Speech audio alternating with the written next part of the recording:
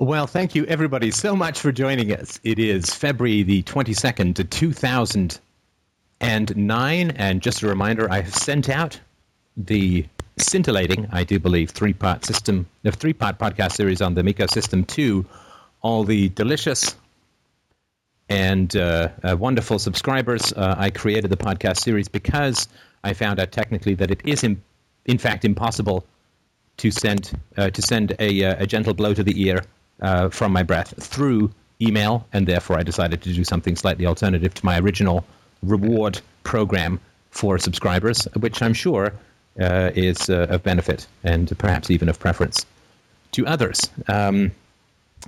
Other news and weather, well, I guess for those who are interested in the obsessive parenting update, Isabella has now passed her 2-month physical.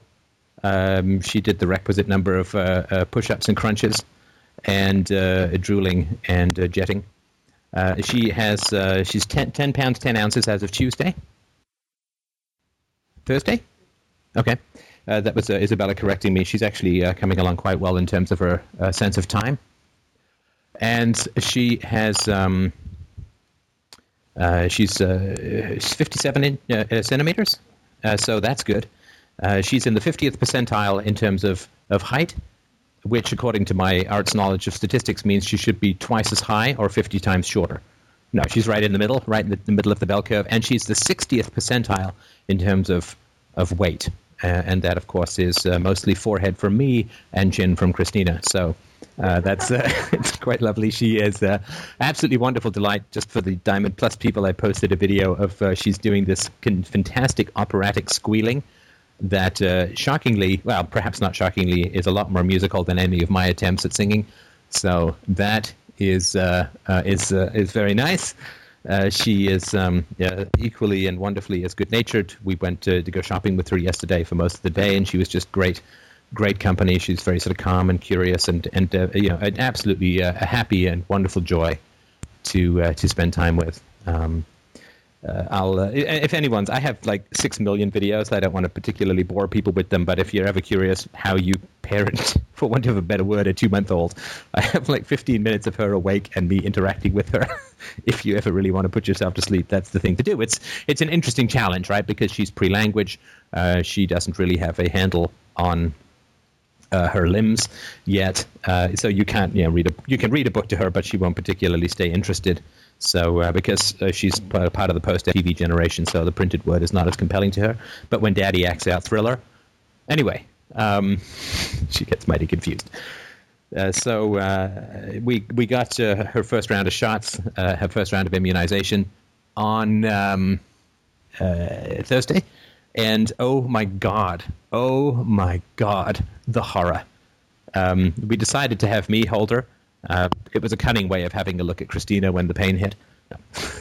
But I held her, and the nurse injected her with the I guess the viruses or whatever. And of course, she's not. We're lucky, and I mean, I think it's got something to do with our parenting, but. And by that I mean Christina's parenting, but she doesn't cry at all. Christina, yes. Isabella, not so much. So we've almost never heard her. Actually, I've never heard her cry the way that she cried when she got the immunizations.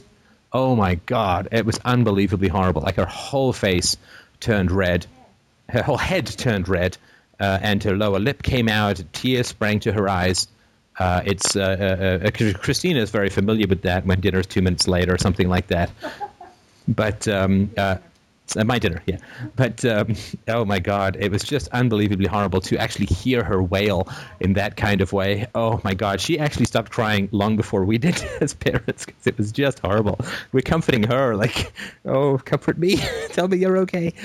So that was just, and I mean, not to put any kind of clouds on this sunshine, but it is to me just further incomprehensibility about how people can do things which are harmful or hurtful to children. So it is just kind of shocking that way.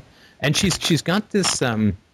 It's very interesting for me as a parent, or I guess just as a person, or maybe as a philosopher, to see the force and benevolence of Isabella's willpower. And I use the word willpower kind of loosely, right? But she is very forceful in her preferences and very gentle in being comforted.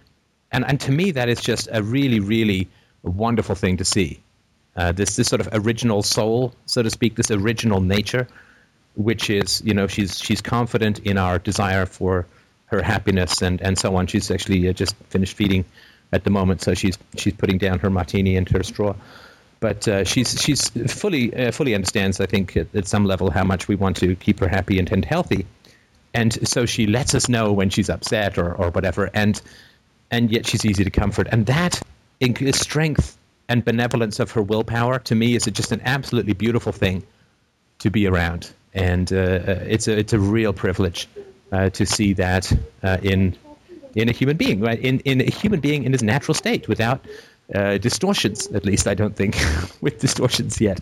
So that is just a wonderful thing to see. And she's such a happy baby, great smiles and interactions, and she, much like me, she lies on her back and kicks her leg. When she's happy, it's like she's riding an invisible upside-down bicycle, which is quite sometimes she does do the backstroke, absolutely. So that's it's just wonderful. So she's doing beautifully, and everything's going fantastically, and parenting is a real joy. So other than that, work on the new book is continuing. It's slow, but so thank you for your patience. I know it's not been a massive amount of podcasting lately. I also got sick this last 2 weeks, so I had to sort of take a bit of time off to deal with that, but everything's fine now. So so everything's going great. And thanks again to those who have signed up for subscriptions. I hugely appreciate it. That is just a wonderful thing for peace of mind, of course, with the excitement of Christina. Not, as I originally suggested, charging Isabella by the hour in a way to help maintain the family income. She's actually not doing that, so there has been a net loss of income. Sorry, I'm going from the Barack Obama economic stimulus package, which is to pay yourself to become rich. But so I really do appreciate the people who stepped up and really helped out with Freedom Aid Radio. And even without that many podcasts, we hit almost a new high, 90 gigs a day of podcasts going down. Of course, we have past 1 million views on YouTube, which is obviously quite a thrill, and that is continuing to increase over time. So thank you, everybody, so much. I'm working on a new series, which is going to be for the general stream, the development of corruption, which I think will be interesting, and I hope, of course, pardon me, will give you some tips on how to avoid sliding down that slippery path. So other than that, everything's just great and wonderful, and I just wanted to start off, I guess, with two minor-ish items of reasonably decent news. The first is from today's Parent, March 2009. This, of course, comes from the future, which is nice. And what I thought was interesting, let me just see if I can dig up. There was this letter that was in here about religion, which I thought was well worth looking at. For those who haven't, I think it's podcast 72 or 71 maybe. That is the podcast with the invisible apple, and I think it's worth having a listen to that if you haven't, which is sort of one of the ways in which I talk about the origins of religiosity, conformity, fear, and so on. So this is from page 100, and I'm sorry, I had the wrong one. It's from January 2009. This is Expert Q&A. Wondering about religion, writes the Parent. Our 6-year-old, she says, has a strong aversion to religion to the point where he gets upset when people pray or say grace in front of him. He says it's because he doesn't understand why someone would talk to someone they can't see. While my husband and I aren't particularly religious, my mother-in-law insists on buying him religious books, which he refuses to read. Will he be missing out on something crucial to his development if he doesn't learn about religion? Well, that's a wonderful question to even be asking. And the response is coming from someone named Rua Sabag, a psychotherapist, who says, I don't know if I would describe your son's response as an aversion to religion. as much as confusion or even distress about something he considers incomprehensible. Children your son's age can be quite literal. Often they can only believe someone exists if they can see him or her for themselves, which is not true, right? That's not what the kid is saying, right? Because there's not talking about problems with the telephone, right? So the therapist continues, consider also that you and your husband may be communicating your religious views in subtle ways your son could be picking up on. It's possible that he is rejecting religion in an effort to emulate you. At the same time, his resistance to reading religious books could simply be a response to the pressure he seems to be feeling from his grandmother to do as he's told. While your son is just about to enter a phase of cognitive development that will likely allow him to handle the idea of prayer better, exactly what and how much religious teaching he receives is your decision as his parents.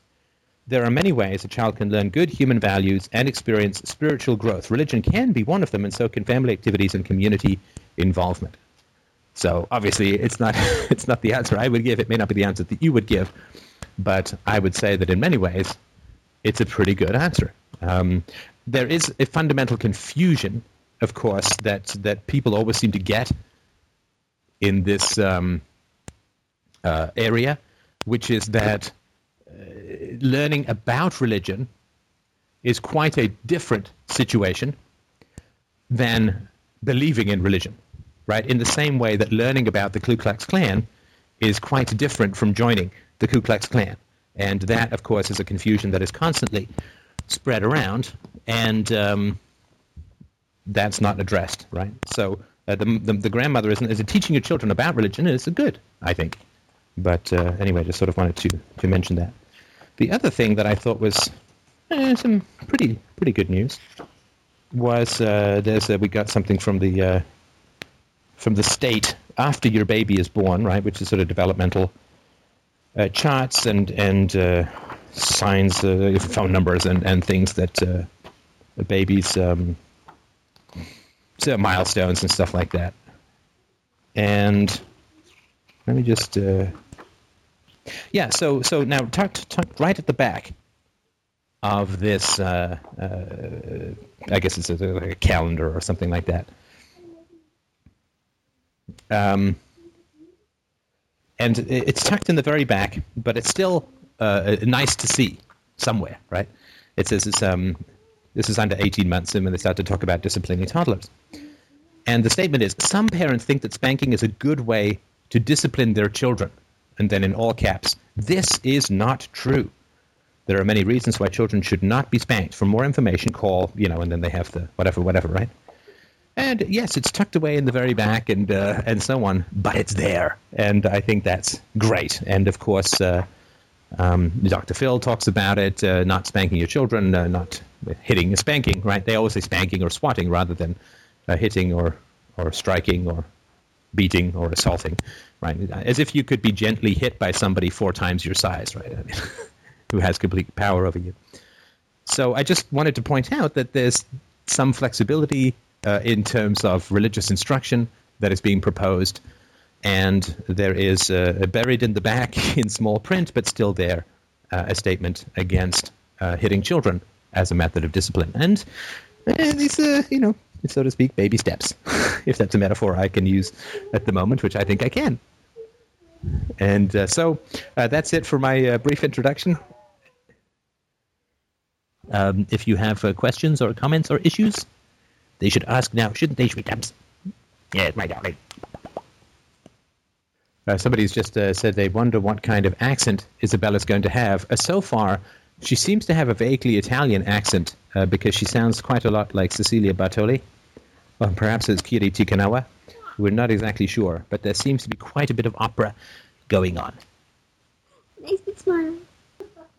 If nobody else, it doesn't seem like anybody else. Go for it. And actually, for some reason, I'm really not sure what's going on. I feel some hesitation bringing this up, but at my job, I was told by my boss that he's got a permanent position open, right? And actually, he told this to me several weeks ago. And at the time, I was like, well, I really think I'd like to continue contracting.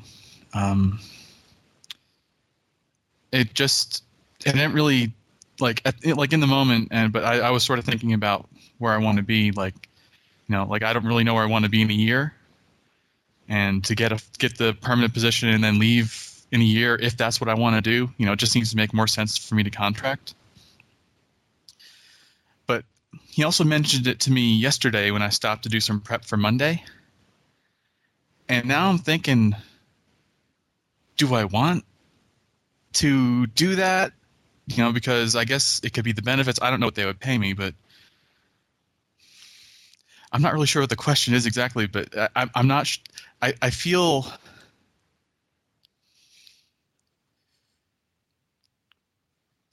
And it could very well be not about the work, but or not about the job as well. I'm totally open to that. But I feel this like there are some clear benefits to going full time. Like I get the the actual health benefits and at least that much, right? But then of course that's the salary, and then they expect you to come in for it. Right now with hourly, at least I know if I work for 50 hours, I get paid for 50 hours, right? If that makes sense. And I'm not really sure where to exactly to go with this. So, if I understand correctly, you've been offered, is it a promotion, an extension of responsibility, but with the requirement or caveat that you would go full-time? Well, initially the position was offered to me as a contract with the potential for full-time. They didn't know if they could actually offer a full-time position because they didn't know what the budget was going to be like, that sort of thing. And from what I understand, my actual responsibilities probably wouldn't change. Of course, I would get the benefits, which would be an increase in compensation if like a shifting, right? Having the health benefits versus not having them, right? Right. Okay, so it's not a big change in responsibility, but right. There is some pluses and minuses in terms of benefits and salary, fewer tax advantages, not being paid for every hour you work, and so on, right? Right. But you also do gain, of course, some legal protections, whether you want them or not, right? But you would gain some legal protections in terms of them firing you or whatever, right? Like if you're a contractor, they just let you go, right? But they have to give you layouts and severances and stuff like that. Right. Of course, I didn't get anything like that in my last job, but yeah. If it was a layoff, right, it would be a severance or that sort of thing, right? Yeah, I'm just saying that there are. So now, do you have an accountant, or do you have anyone you can talk to about the raw financial realities of it? Like, is the extension of benefits better than the loss of non-taxable income in terms of deductions and so on? No, I don't have anyone I can talk to at the moment about that. So as far as raw numbers are concerned. You might want to. It probably would be worth sitting down with someone for half an hour, 45 minutes. It might cost you $50 or $100, but it will give you a raw amount of financial data that you would need to make that practical decision, if that makes sense. Right, and of course, it won't make the decision for you, but at least it will give you some, so you won't be surprised, right? Because there's nothing like going from being a contractor. I went from being a contractor to being an employee, and there's nothing like that. Kick to the nads that comes with your first tax deduction paycheck, right? Where you go like, oh my God, now I'm not paid overtime and I get these leftovers. Yeah, for sure. And it's not even, but like the raw numbers, like that doesn't bug me so much. I can kind of work that, right? It's the feelings I'm getting around that. Yeah, and that's what I wanted to get to, of course, right? Which was what's going on for you emotionally, because it sounds like you're not happy to be offered a full-time gig. Yeah, it's weird. Well, maybe not weird, but it seems like, why would I not want that, right? Well, because all it is a choice, right? And of course, it is a choice that is good, right? I mean, they don't offer, I know this from being an employer, right? You don't offer a full-time gig to someone that you don't respect and like and find valuable, right? Right. And I know, I mean, I've asked for feedback throughout this job that I've been working, just to sort of, make sure that, things that are still going well. And they've asked me how I'm doing, and, just to say, it's like, you have any feedback for me? Is everything going well? It's like, your work is great, and, we really like having you around. So, so as far as that goes, that's great, right? Right. Except it's not. Yeah, except it's not, exactly. Right. Okay. So why? Because all you're being offered is a choice, right? And it's a choice that is sort of respectful, right? Mm-hmm. That's right. Like instead of it being a booty call, you're being taken to a nice restaurant, right? Sure. Right. Let's make an honest coder out of you, right? Right. So, what's did the feelings of did the negative feelings, for want of a better word, show up when you got the offer or afterwards?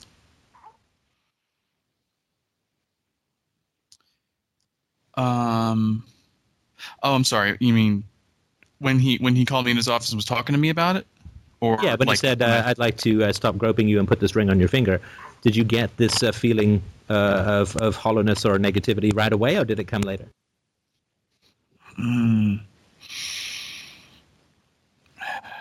I think like the reaction. I think it was like in the moment, like the reaction was like, I really don't want to do that. Yeah, sorry, can you say that again? The reaction was, I really don't want to do that. So I think it was pretty immediate in the moment. Okay, and do you feel there will be negative consequences to saying no?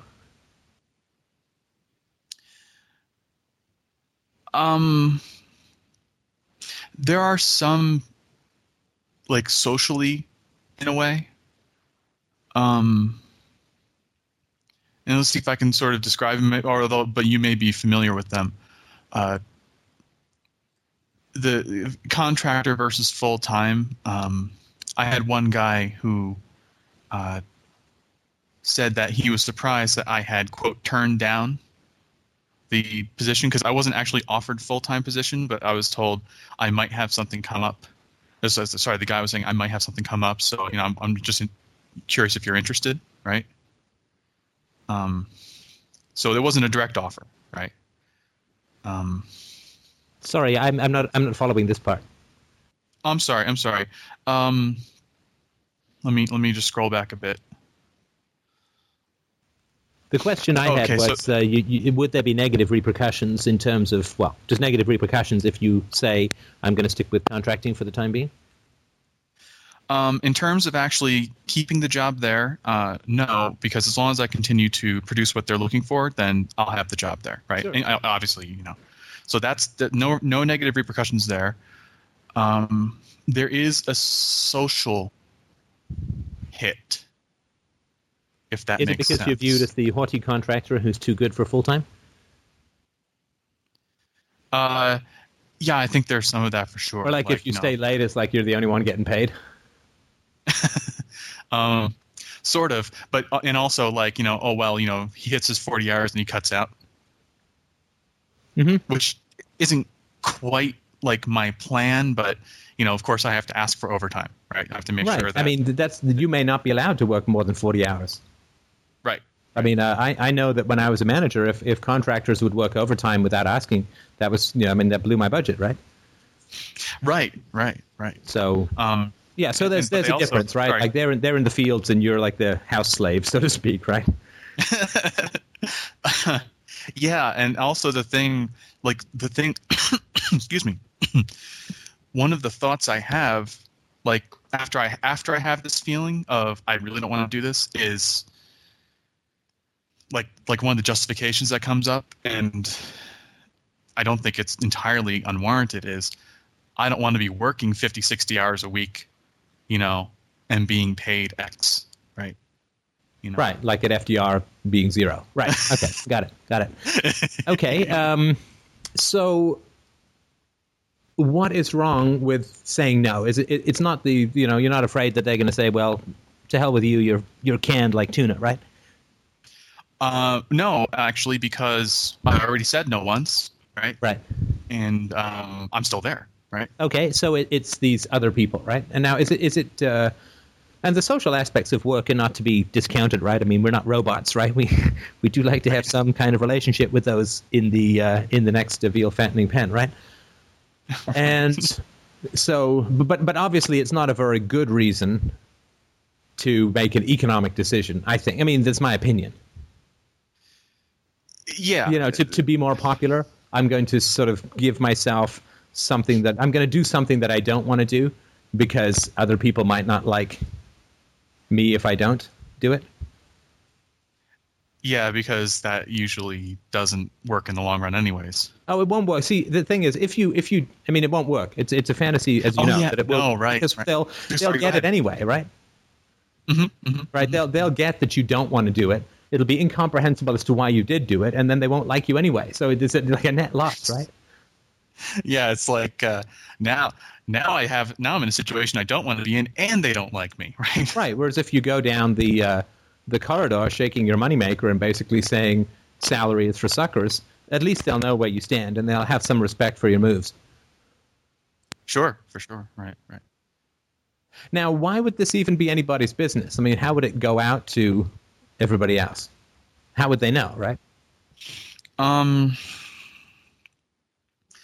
think the way it went down, and I wasn't told all the details, but I think the way it went down is among the full-time people, right? The people who are basically putting more of a vested interest in the company. I think that's fair to say, right? Yeah.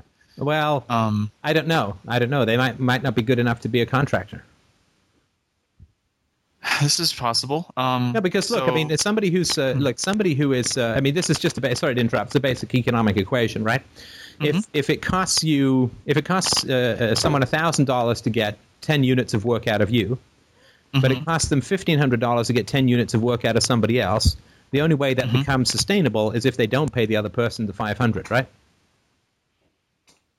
In other words, unpaid overtime only evens things out when the salaried employees are less productive than the contractors, right? Okay, right. I follow you. Right, okay. Right, so they might not be efficient or good enough to be contractors. Okay. And in fact, them wanting to move you to salary is probably not because you're inefficient, but because you're efficient, right? Right. Well, yeah. I'm damn good at what I do. Right. So that's another issue. Yeah. So, are you still interested in how it might have come about? Not hugely, unless you want to go into it. I mean, I'd rather sort of deal with the feelings than the politics, if that makes sense. No, that's totally fine, and that's why I asked if you were interested, because it doesn't really matter to me. Just this is sort of my and it was just a thought experiment too. I don't actually know. Right. Okay. So, have you been in a situation before? And as is always the case, the earlier the better, which doesn't mean that it's going to be true or right. But have you been in a situation before where you've sort of had to choose self-interest versus popularity? Self-interest versus popularity. Oh, God. Freedom Main Radio.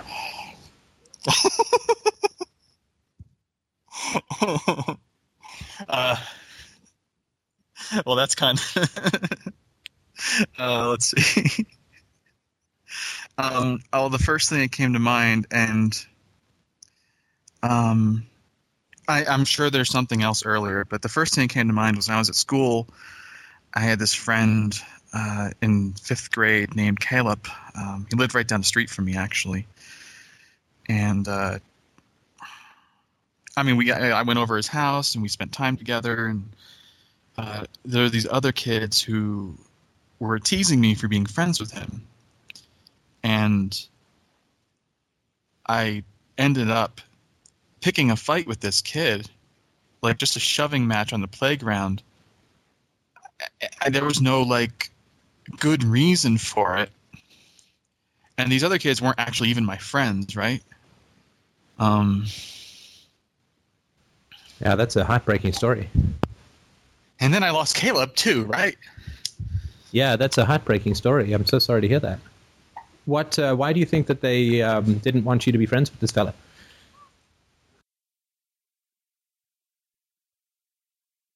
I'm sure I could come up with like the actual reason, but the things that are coming to mind is, well, he was an Indian kid, so he had kind of an accent. He was kind of, quote, weird. He smelled like curry, those sort of things.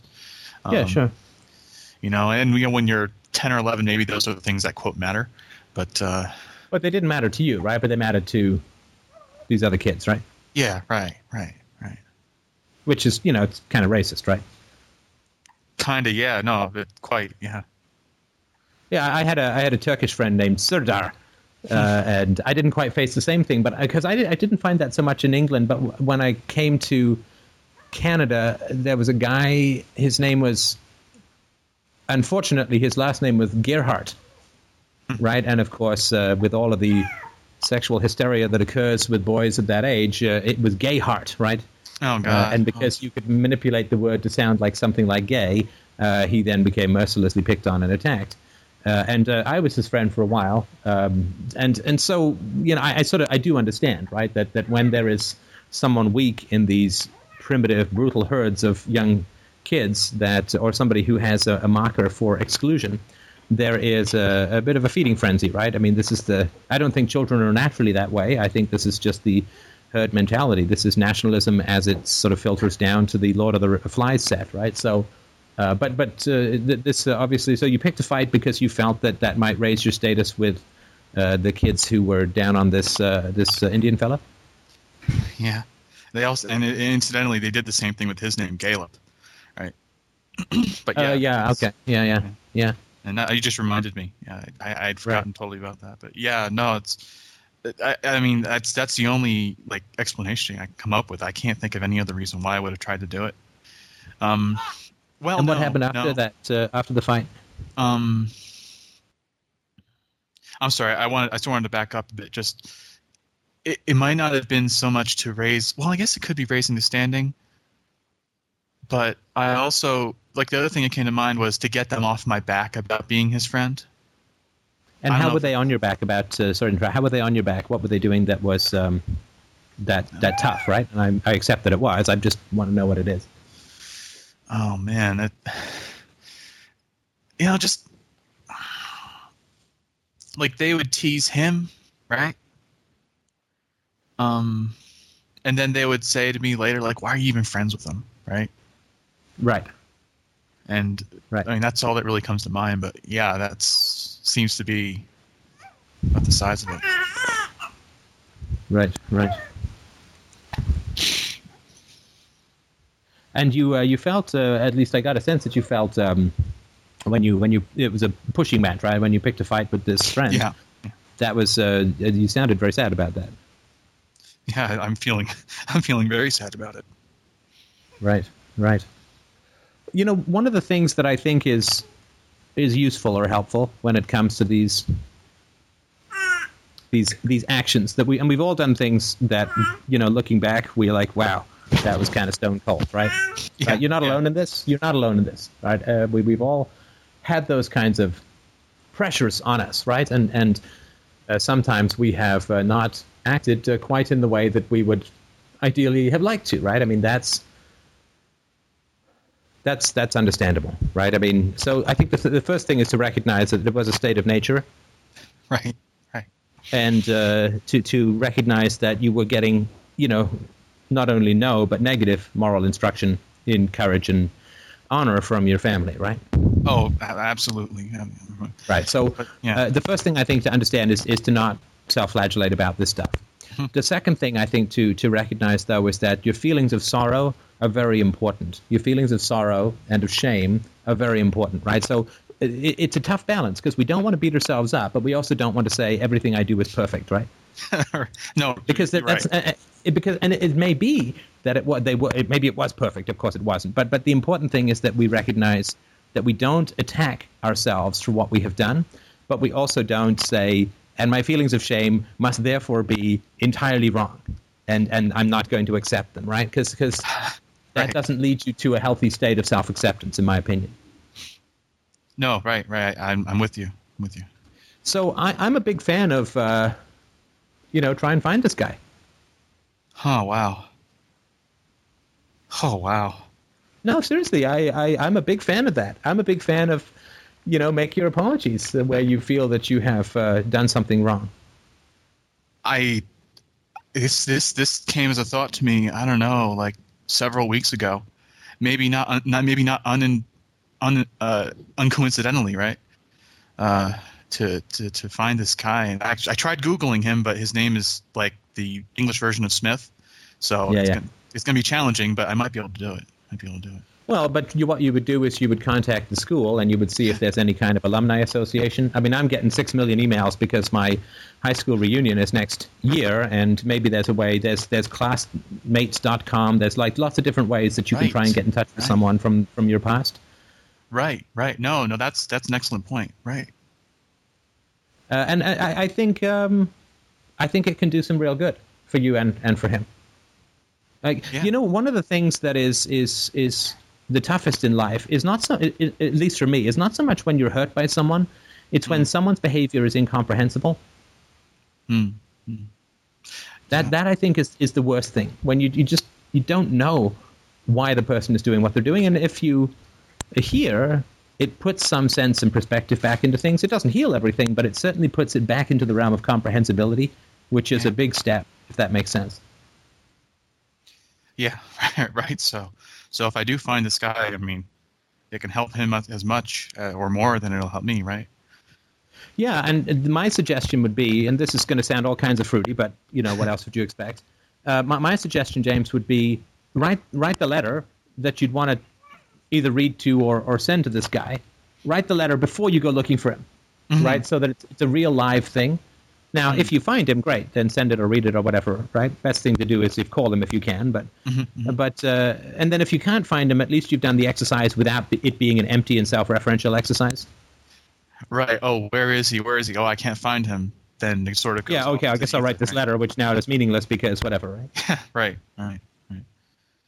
No, that makes sense. And again, this is not oh God, I was such a bad kid or whatever, right? And this is not self-flagellation, but the feelings that you're experiencing of sorrow for what happened, right? And it does. I don't get a sense of shame, and I don't get your sense like, oh my God, I'm such a bad person for doing what I did. But there is a great sense that I get from you of sorrow that it happened, which is a little bit different from feeling like a bad person, if that makes sense. Yeah, and that I don't feel terrible shame about it. It just feels like. I mean, I don't want to necessarily put it in this way, but it just the sense I get is like that was incredibly unfortunate. Yeah, you know what it's like? It's like you have to eat some guy in a lifeboat.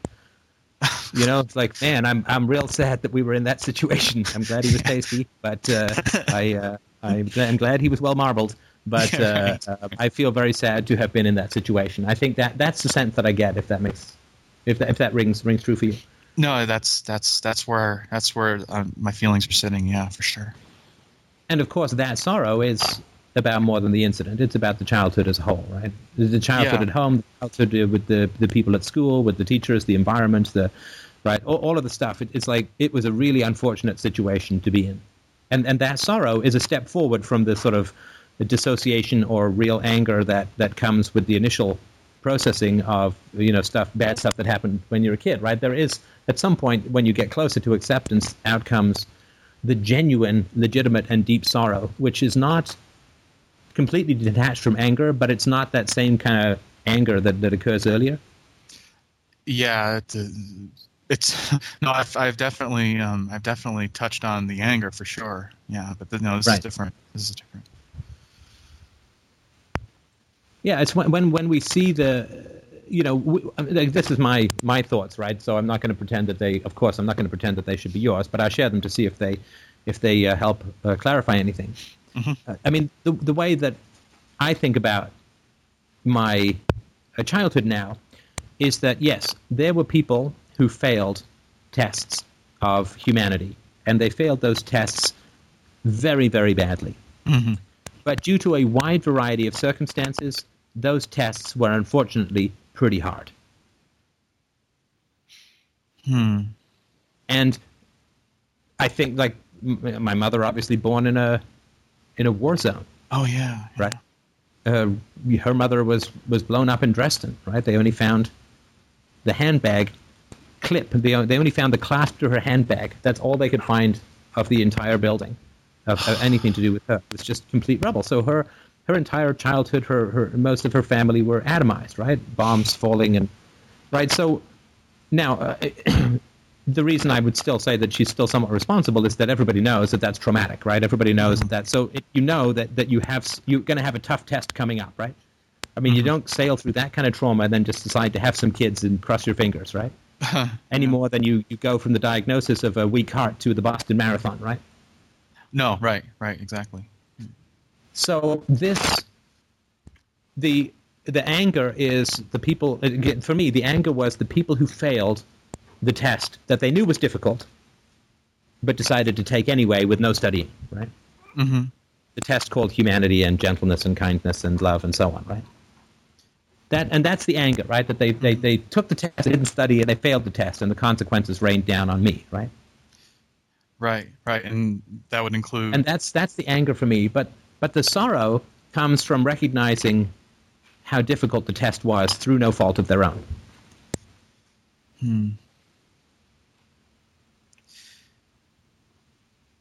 Right. Circumstance and choice are the two sides of the rectangle of human experience, right? If you just focus on choice, you don't get over the anger. If you just focus on circumstances, you never get the anger, which is healthy and necessary for change. But if you focus on the both, you get this rich feeling called sorrow. Right, so the circumstance and choice. Okay, yeah, I think I'm gonna. I mean, I'm hearing what you're saying. I'm just not. I'm not sure exactly. I'm not quite connecting. Well, how is it that you ended up attacking your friend? Oh. If you had been raised in a different family, that would not have happened, right? If I'd been raised with any level of assertiveness, then right, kindness, assertiveness, strength. If you had seen your parents act with courage against the madness of the herd, and so on, right?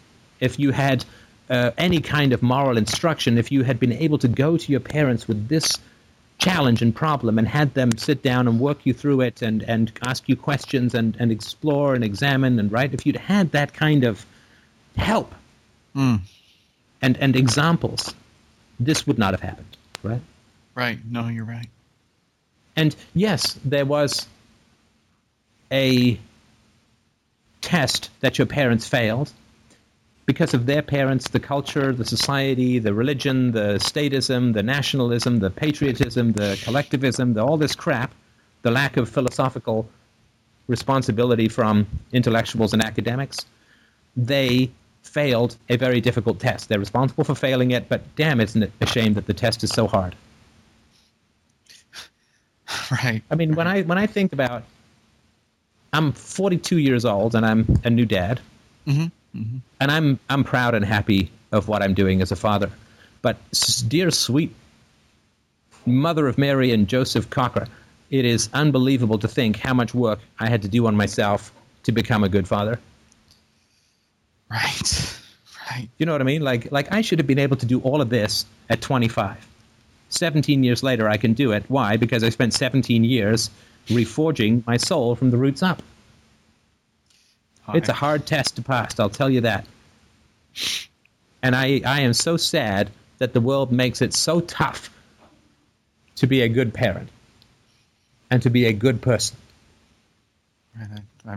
I get what you're saying now. Yeah. You know, that we charge into the future on the horseback of virtue only to face the slanted spears dug into the ground of a hostile, indifferent, and aggressive sea of people, right? It is a very tough row to hoe to be a good person. And the sorrow, the anger I feel is how many people fail. The sorrow I feel is how hard it is. It's worth it, of course, right? But it's hard, right? Right.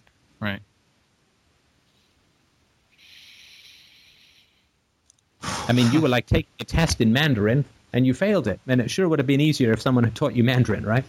No kidding. In terms of being a good person and a staunch friend and standing up against and clarifying what the herd was doing and so on, right? Right. Standing up for my friend and even, standing up against those kids, and even avoiding those kids, just because they're obviously toxic, right? Well, and we don't know what Simon the Boxer freak-out session was going on with you acting out this kid's fantasy, right? However ugly it may have been, right?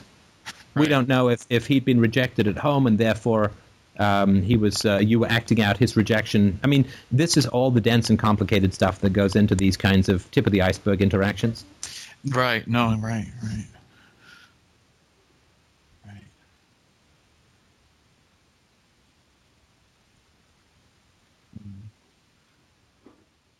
And those of us who have said, look, I know how tough this test is to be a good person. Mm-hmm. I know how tough this test is, so I'm damn well going to study and I'm going to pass. By creating that possibility, there is, of course, an implicit, though we may never say it, an implicit criticism of others, right? The struggle for virtue in the face of a corrupt world and the achievement of virtue in the face of a corrupt world is an implicit criticism of others, right? Mm-hmm. Right? The one person in a group of overweight people who loses weight, right, is implicitly saying to the others, you could, right? Right. Yeah, that makes sense. And it just struck me, of course, that there's something in this which is an implicit criticism of others, right? I'm too good to go to salary. Right? And with this friend, it's like, I'm too good to turn against a friend. Right? You're all a bunch of jackals, right? I'm not going to attack a friend, right? Mm-hmm. It's like, someone comes up to you and says, why are you friends with that guy? It's like, well, because he doesn't ask me why I'm friends with someone I like. Right. Because he's not trying to separate me from someone whose company I enjoy for the sake of petty racism. Right. But of course, no matter how you put that, how you phrase that, there is this volatile and explosive criticism that other people experience. When you raise the bar, everybody who thinks they're sailing over the wall smacks right into it, right? Right. That's why nobody likes the bar to be raised, right? Well, few people like the bar to be raised.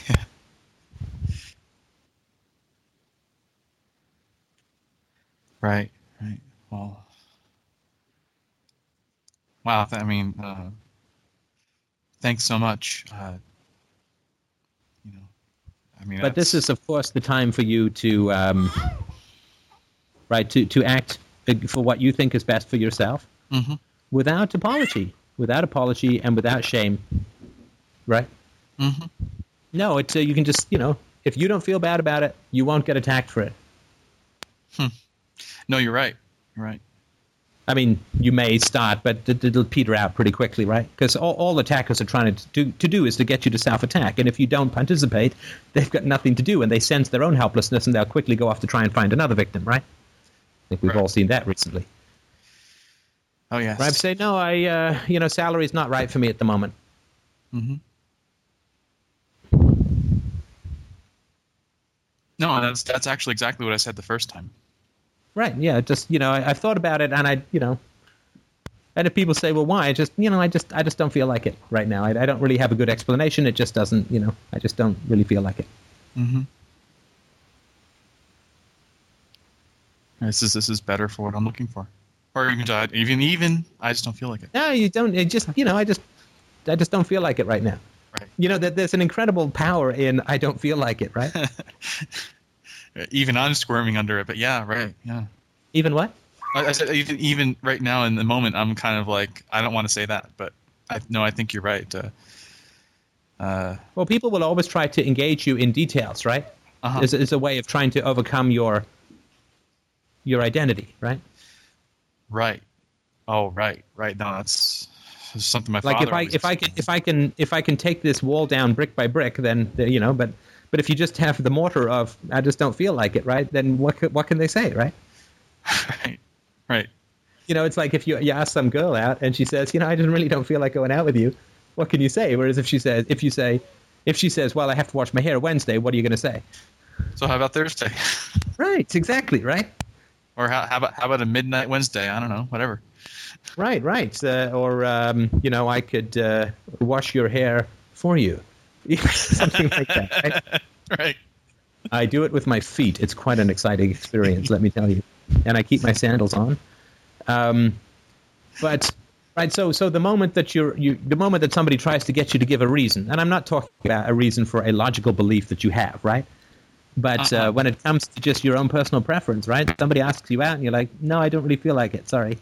Right? There's nothing. They may say why, but then you don't know them. I mean, I don't know. I just don't feel like it. There's nowhere to go in terms of your decision there, right?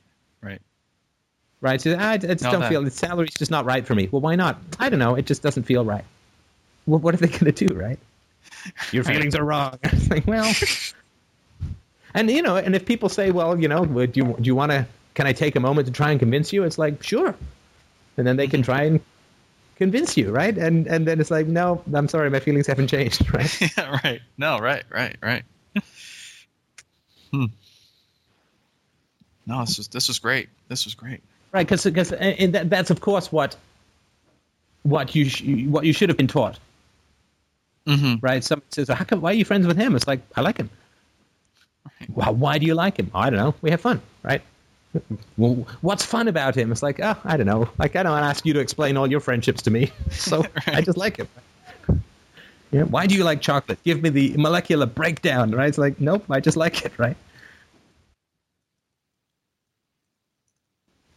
I mean, we have to give reasons for reasoned beliefs, right? Right. But we don't have to give reasons for personal preferences. In fact, giving reasons is saying that it breaks down to X, Y, and Z, right?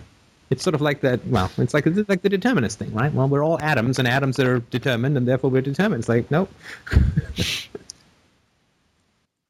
No, and really, all I have to go on is my personal preference. I mean, honestly, the closest I can come to is I don't know where I'm going to be in a year, but that's not even but like. See, that's what I mean. You can't give an accurate answer because we cannot conceivably get to the root of all of our emotional preferences. Right. No, you're right. Right. Yeah. Like it's integrity to say I don't know, or the entire answer. I just don't feel like it. Right. That's an honest statement, right? If you start coming up with reasons, then you're saying, well, I know exactly why I'm feeling this, and here's the breakdown, right? Here's the source code to my operating system, which we don't know. Because, of course, the moment you learn more about yourself, you change it anyway, right? And it's so terribly tempting to do that.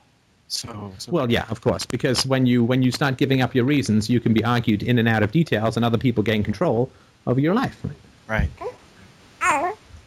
That's the whole point of the argument for morality and the against me argument. It's like, no, I'm not going to run around looking up all these statistics. Violence just be bad. Mm-hmm. Hi, Isabella. Right. I'm not saying we got to be purposefully inscrutable or anything. And with friends, it's great to explore what happens with our feelings and to be curious about them and so on, right? But in a work environment, Right. There's this is going to sound completely ridiculous, and it's a reference that's going to be lost on just about everyone who's not my age. And I remember this. I remembered this for many years from an episode of Happy Days, which is a show I quite liked when I was, I guess, back in my Paleozoic or Mesozoic teen years. And Richie Cunningham, right? Ron Howard. Richie Cunningham was in a car. I have no idea what episode. This is just one of the glimpses I remember of the show. Richie Cunningham was in a car, and he's trying to kiss this girl. And she pushes him away, and she says, "I don't hear rock around the clock," right? Okay, go ahead. I can't remember the song, but it was something like that, right? Sure. And he's like, "Oh, I can turn the radio on for you," right? And she says, "No, whenever a guy comes to kiss me, if I really want to kiss him, in my head I hear Rock Around the Clock, right? And I didn't hear it, so I'm not going to kiss you." Now, what do you say to that, right? Right. Because she's not saying, "Well, it's because your breath smells of onions." Because he's like, "Okay, I'll chew some gum and kiss you again," right? Right. It's not because the car's too cold. Okay, I'll turn the heat up, right? Mm-hmm. And I'm not saying this is rational, but there's something about that where she just says, "I'm sorry, I don't hear that song, so I'm not going to kiss you." It's just so irreducible, right? Right. Right? I'm sorry, I just don't feel like going on salary. I had a dream about an elephant last night.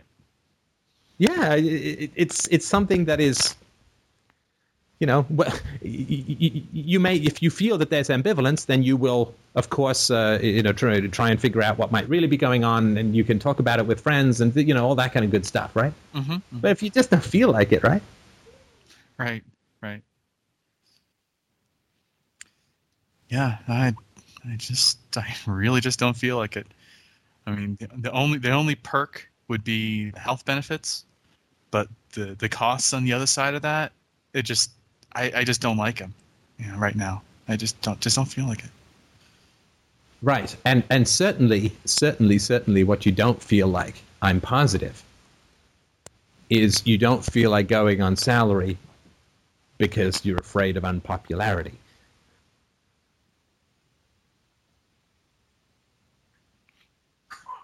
I'm sorry, run that by me one more time.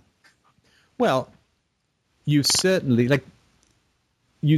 don't want to go on salary because you're afraid of unpopularity with other workers. Right. No, that would not be why I would want to do it. Right.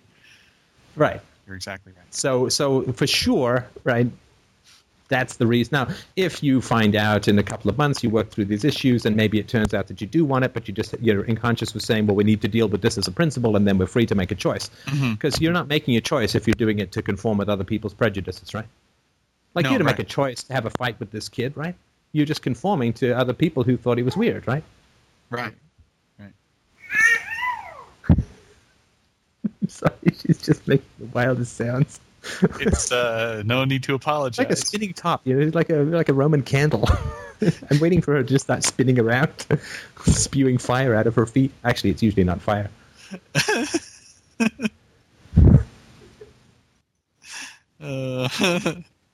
Wait till she hears these one day. But this, I don't want to delve into this because I'm sure you can do that on your own. But that would sort of be the way that I would approach it. And I think that it's giving you some really rich stuff to work with emotionally and so on, because it's all about making choices that are free of nefarious factors, right? Yeah, for sure. And not reaction choices, but real choices, right? Right. Not run away from all choices, but where do I want to go to choices, right? Right. Not pushed off a cliff, I guess I'll go down choices, but or but I like to fly. Hill. Right. And land on your car. Oh wait, sorry. No, right. I understand. I really appreciate the perspective. It's certainly giving me well, I appreciate you picking it up. I thought it was a great topic to bring up, right? Because these are sort of the moral choices that we're facing now, right? Or this isn't really a moral choice, but the choice in terms of integrity and authenticity. This is good, right? This is better than, do I go to Thanksgiving with abusers, right? Right.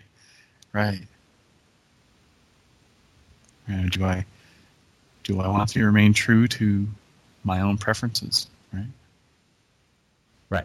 Right. And you've come across something which is limiting your choice in this matter, right? Which is great. And we knocked down that wall, and now we have a new direction we can go, which makes it a choice, not a reaction or a corner, right? Right. No, right. This is fantastic. Good. Okay, well, I'll for once try and quit while I'm ahead. So thank you. I appreciate that. And I guess we have time for another question. Thanks so much. You are absolutely more than welcome.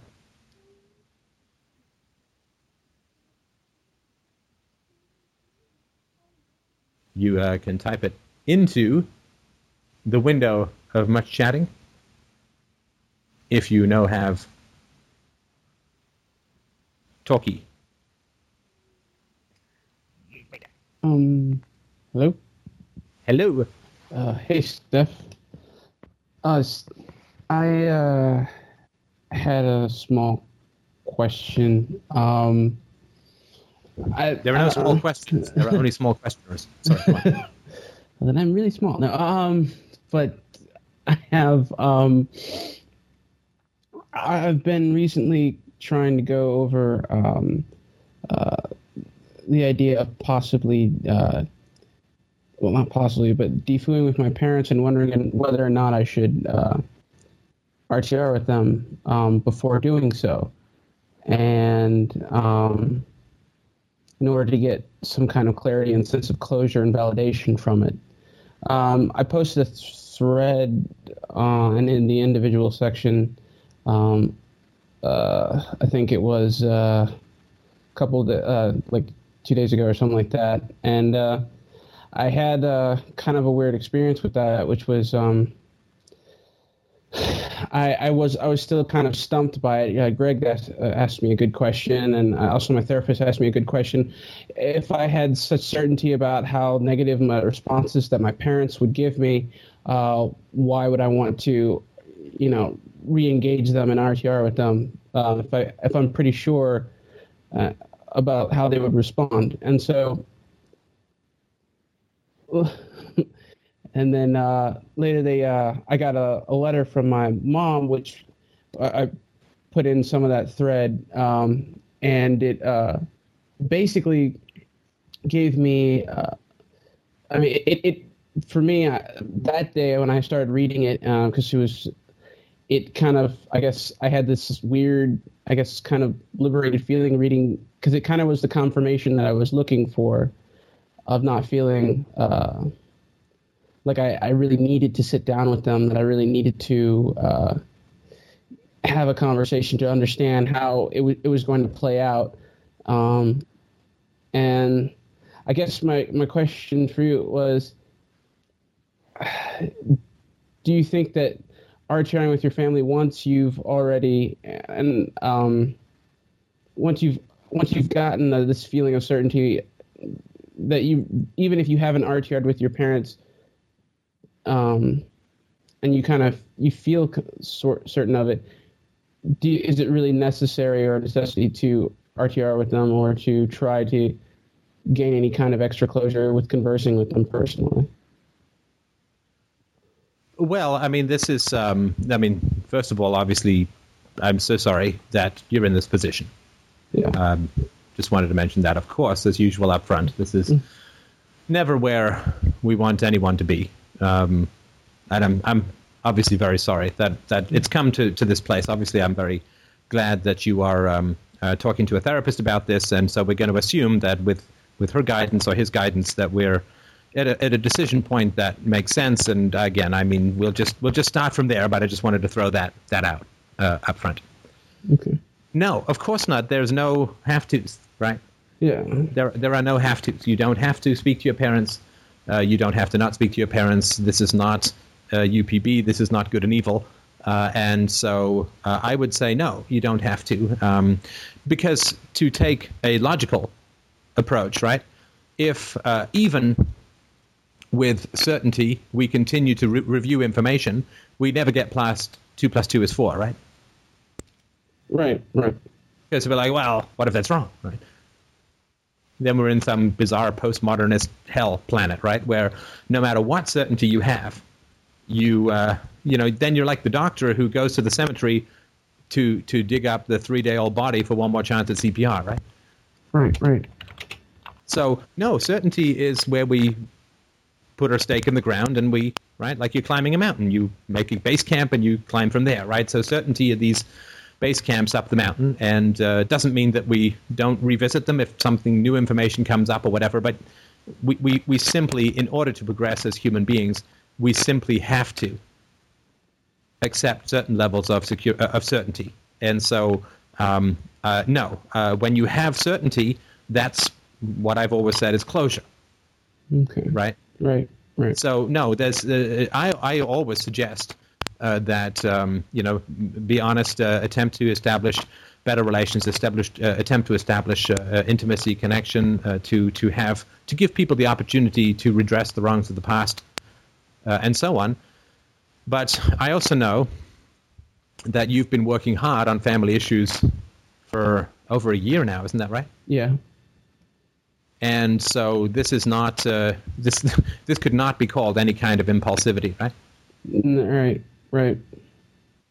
So, no. I mean, you're working with a therapist. If you feel that you've got certainty and you have no doubt whatsoever about where the conversation is going to go, then yeah. I mean, because otherwise you would always have to go back, right? Because you'd say, well, the conversation the last 100 times went this way, but I'm not certain 101 might be the one that changes it. At some point, we have to weigh the probabilities of the cost benefit, right? Right. Like if we jump out of a plane, we might, over the Himalayas, we might hit a gentle snow slope and have the best ride of our life coming to a slow halt, right? Right. But the cost benefit is the odds of that are very low, and the odds of face planting into a rock face and dying are very high, right?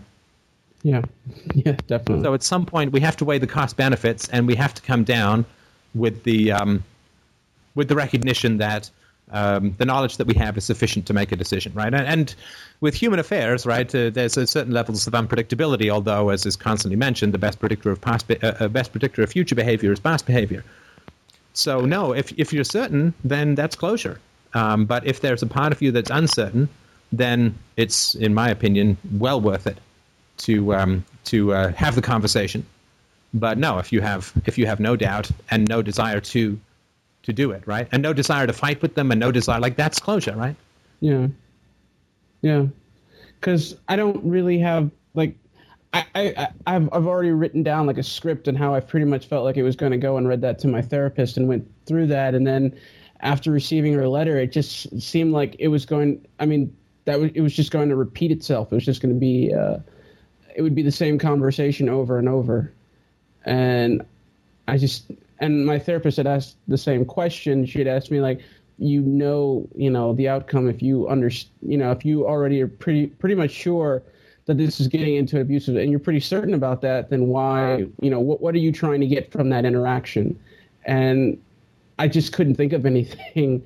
I couldn't think of, all I could think of was just the platitude that I was trying to get validation for my past history, which I knew I wasn't going to get, and a sense of closure by finally just being fed up. But I think once I got the sense that my mother, when she wrote the letter, was really not even concerned with me at all, I don't see how a letter would differ from a phone call, and how that was going to change the situation.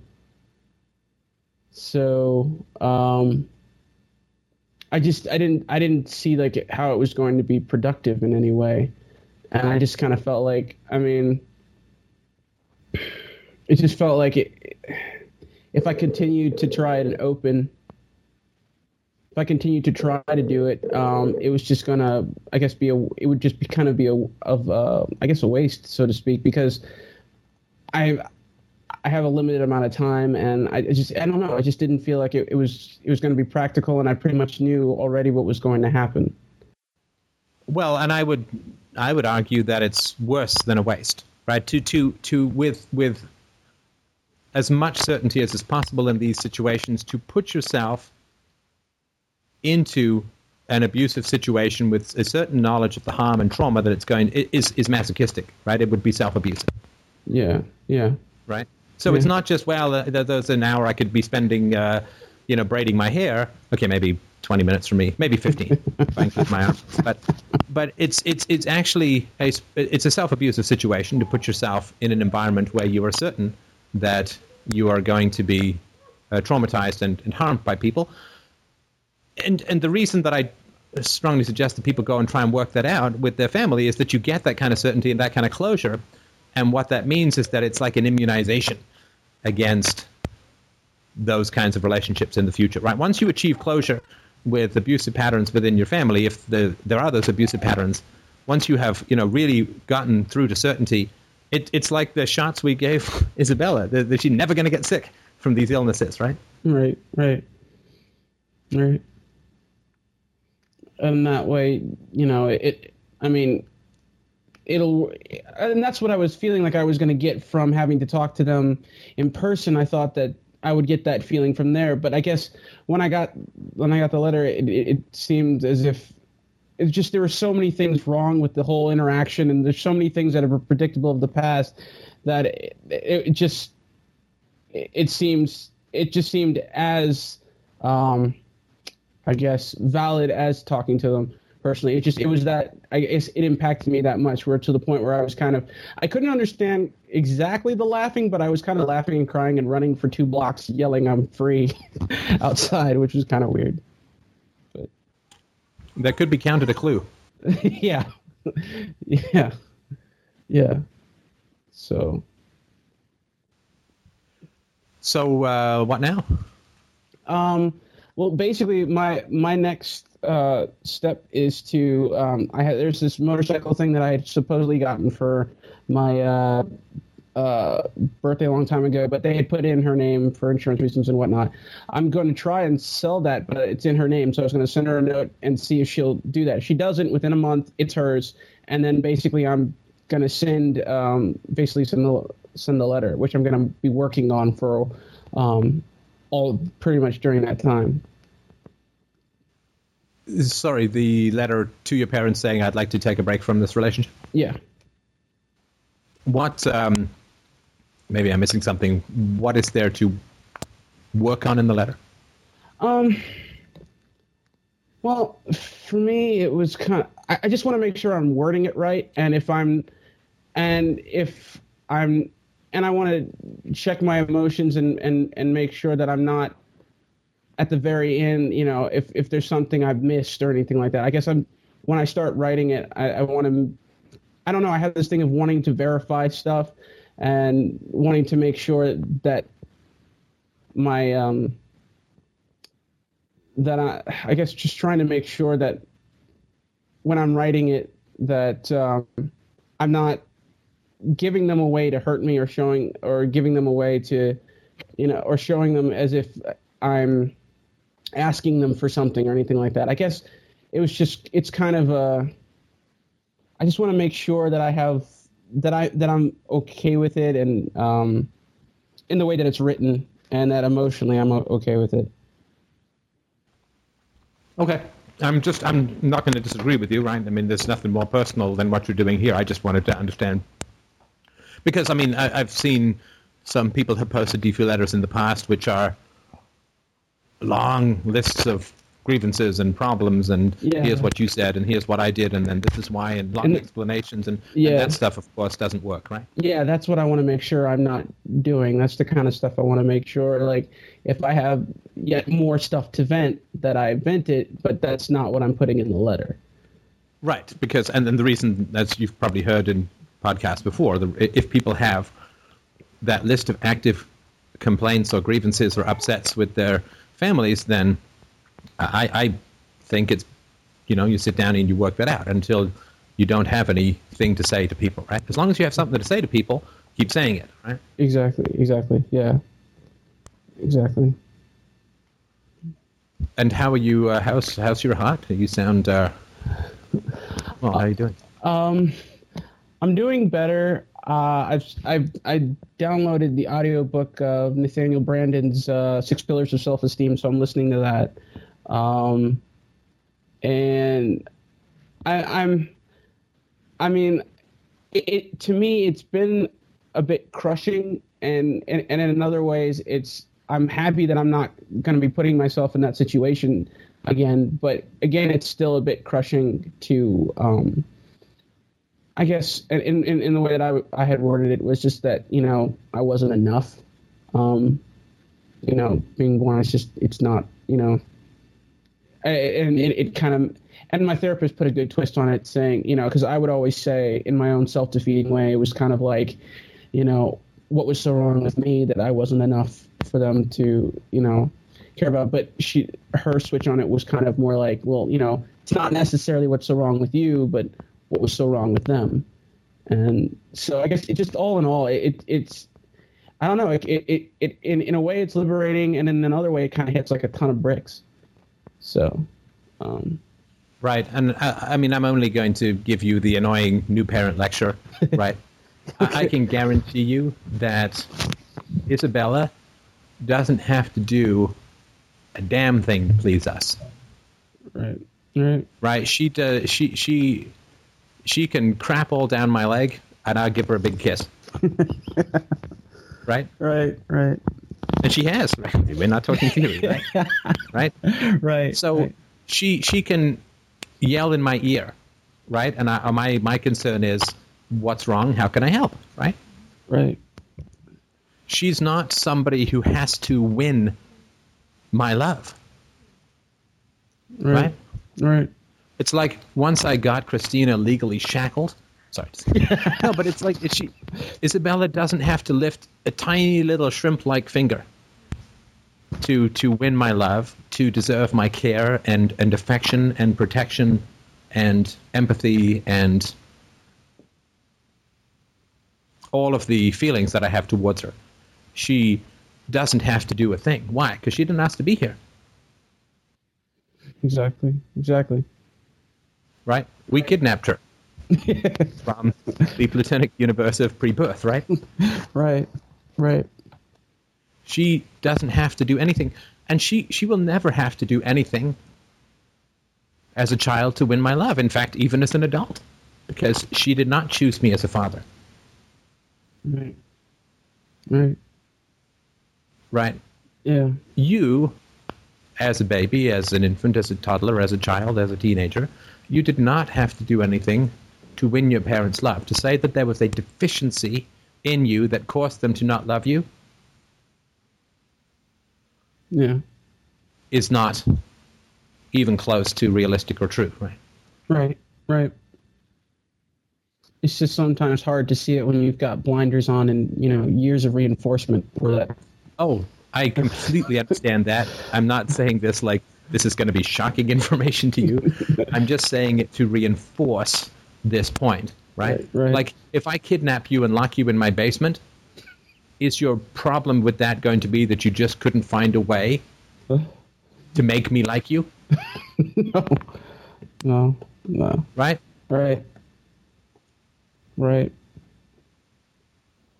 They chose to have you, and the birthright of every child is tenderness and love and concern and security and affection.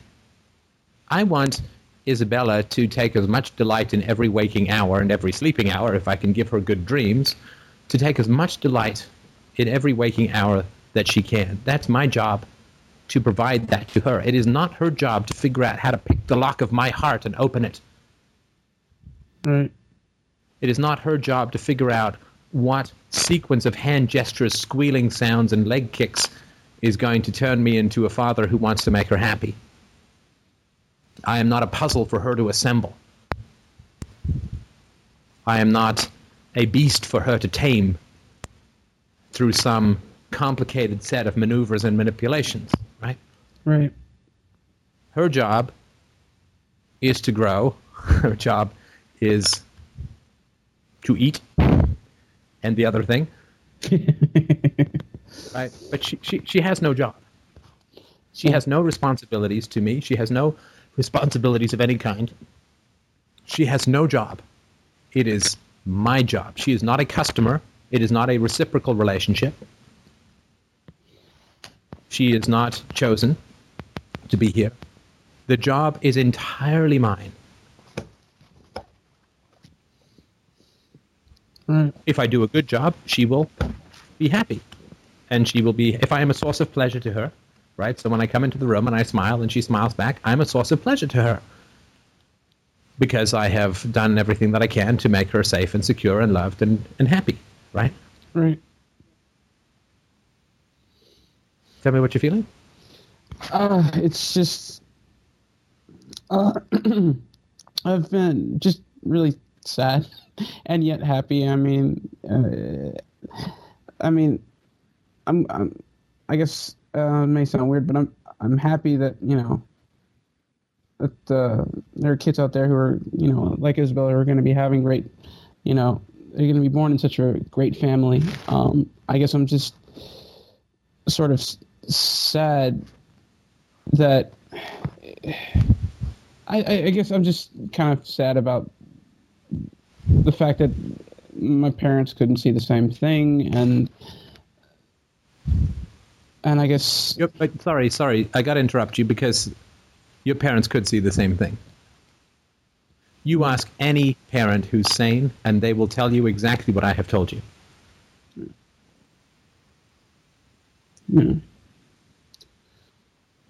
Yeah. Ask any parent, did your children, who's not some Buddhist nut job, ask any parent, did your children choose to be your children? No.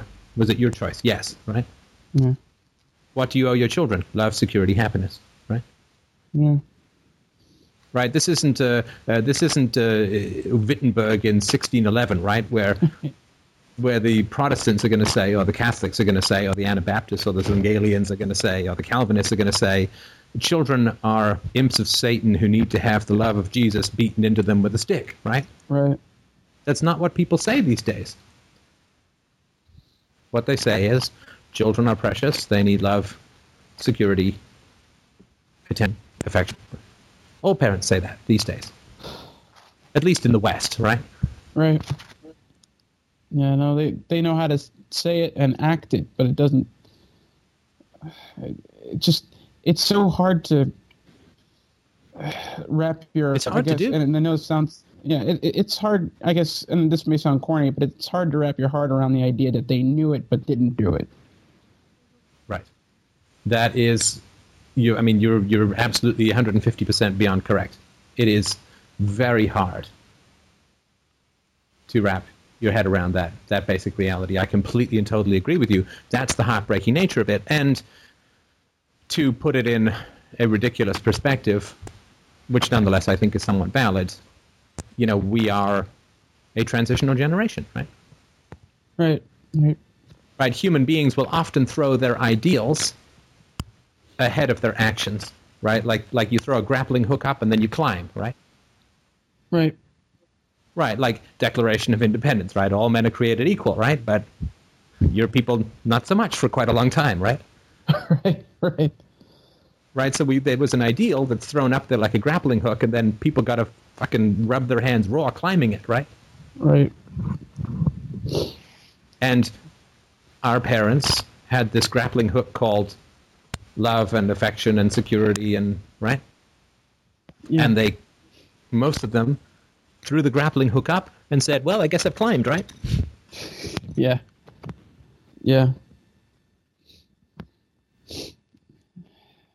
Not really ever trying to actually follow through with it, and I guess just being locked in such...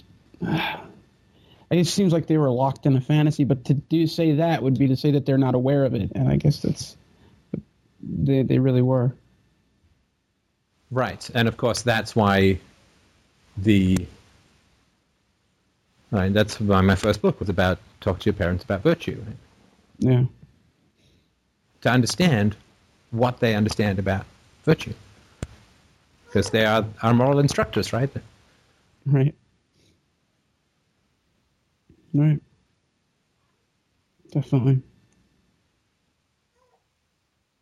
And there is a new kind of thinking, right? Obviously, this is the way that Christina and I are parenting, which is that children are perfect in their natural state. And they do not need to be manipulated or controlled or managed or changed or fundamentally altered in any way, right? Right. That you meet their needs, bring them love and affection, happiness, and they're fine, right? Yeah. I mean, I guess, I don't know, it's just, it's not, and the funny thing is it doesn't sound like it's such a huge thing for people. It would be such a huge thing for people to grasp, even though it seems to be that it is. It is tough. I mean, it is tough to grasp sometimes. Christine and I, again, I don't want to make this about, we're just talking about this as an issue, and tell me if this is way off base, but we face this challenge, right? Because people say, well, you should start doing this and that and the other with your children, right? So if your infant's like, now that she's 7 or 8 weeks or 9 weeks, then you need to start doing this. You need to place her down here. You need to make sure she's not sleeping with you. You need to start training her to do this. You need to start jostling her along in some preconceived path that she doesn't want to go. Right. And we fall into this, and we're like, oh, maybe we should try this. And then, I'll usually be the one who's, no, we're not doing that, right? Right. Right. She's developing just fine. Right. When she's ready to sleep in her crib, she will sleep in her crib. But we don't need to train her to do that. Yeah. And there is starting, right, this idea that children's souls grow as beautifully as children's bodies. Like, I don't need to sit there and pull her legs to make them grow, right? Right. She'll do it. She'll grow when she's, Yeah, I got to feed her and get out the way, right? Right.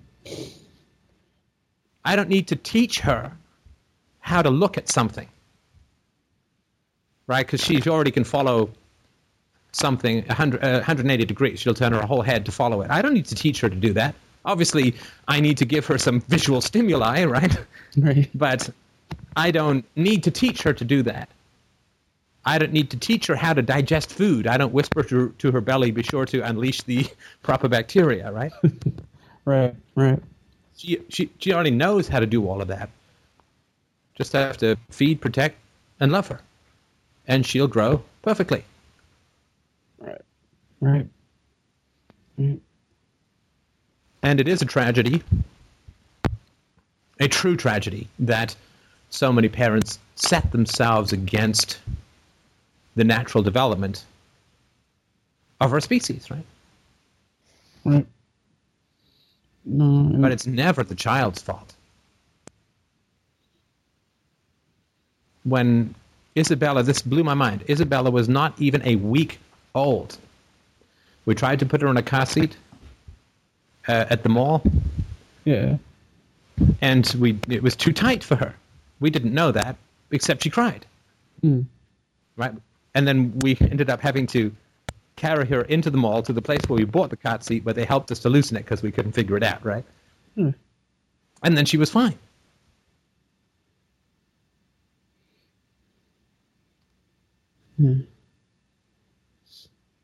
Instead of, I guess, Stop crying, you're fine.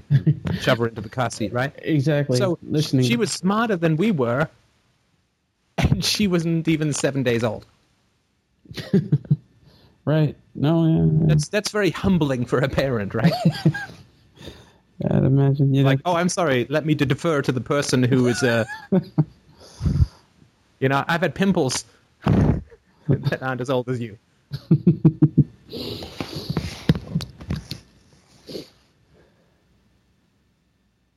So you knew how to develop naturally, and of course, Isabella is going to have great affection for me because I bring her pleasure. Right. I don't have to teach her to like me. I just have to be likable, right? Exactly. It would be incomprehensible for her not to want to spend time with someone who makes her happy, right? Exactly. The foundation of the marriage, and hopefully the foundation of FDR as well, right? Exactly. Doesn't mean it's not ever challenging, right? But nonetheless, right? Right. And the greatest tragedy, the saddest thing in many ways is that we were not those of us who went through these kinds of childhoods, not just the trauma or the fear or the aggression or whatever, right? Right. But it's being robbed of the chance to love your parents when you're a kid, to look up to them, to respect them, to be happy when they come in through the door, right? I mean, this is what I think is so sad about so many marriages or relationships, right? Yeah. I'm thrilled when my wife comes home. I hate when she goes anywhere without me. Now that I've got her lashed down with Babyville, it's a lot better, right? I mean, That's what it should be.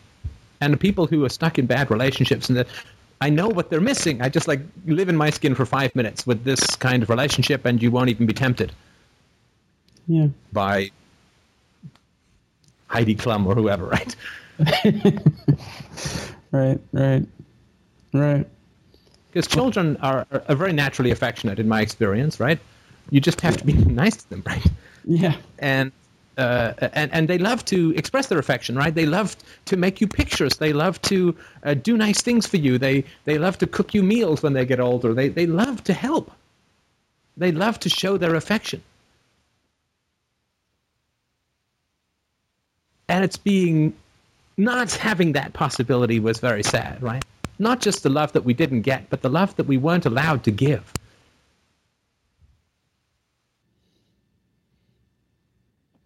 No.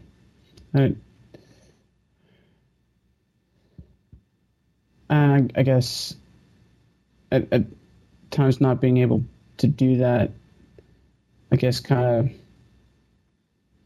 I don't know, it in a way I get the sense that it kind of made you feel cold, sort of, when you're not able to give that. And then sometimes you go desperately into other relationships just so that you can try and gain that which you didn't have. Yeah, I mean, relationships then become two things, right? The pursuit of sex or that kind of physical companionship, and the avoidance of the insecurity of solitude, right? Right. Which is a stick and a carrot rather than a free choice. Right. And I use the word carrot in its most conceivably suggestible manner. Right.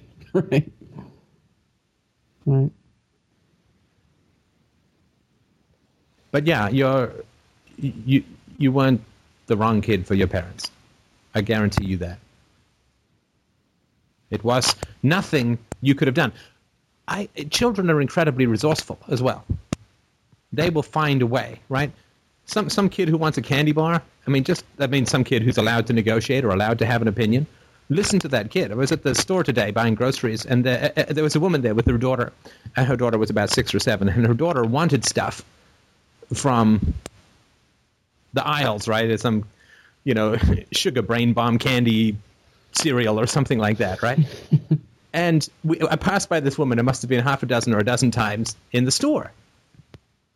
Mm-hmm. And the kid today was like, every single time, was like, well, what about this? And you said I could have this, and I saw this. Remember, I told you about this on the TV, and you said next time we were at the store we could do this, and then you wanted that, and this is a regular picture, and I promise I'll draw the picture, and this thing has a toy in the back that I really want, and then if you give me that, I won't need any allowance next week. And went on and on, right?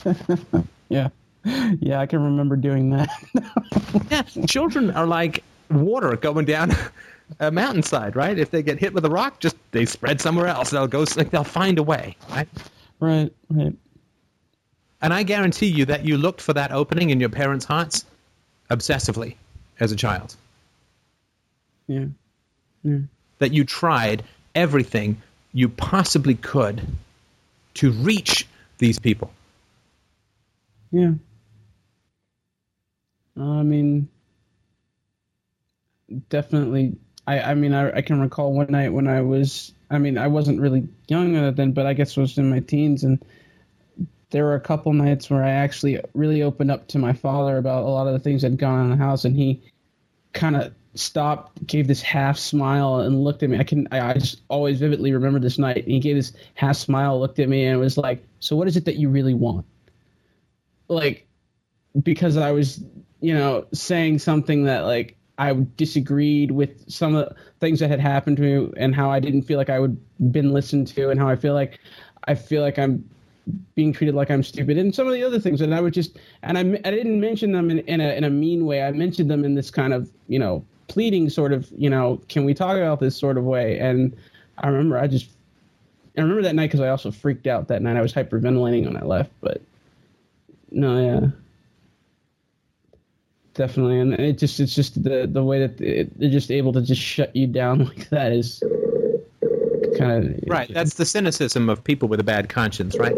Yeah. Anytime you try and interact with them, they're like, "What's your angle? What are you trying to get? What's the point? What's your real meaning, right? Right. How are you trying to trap me now? What are you trying to get at? What are you trying to wheedle out of me, right? Right. exactly. But that's just projection, right? Yeah, That is, this is because that's what they do. Right? exactly. Yeah, definitely. And they're twisting it because they think everybody sees through the same lens that they do. So, Yeah, it's like the guy who's a counterfeiter will always check the currency, right? right, right. Because he knows how good he is at it. Yeah, sure. Yeah.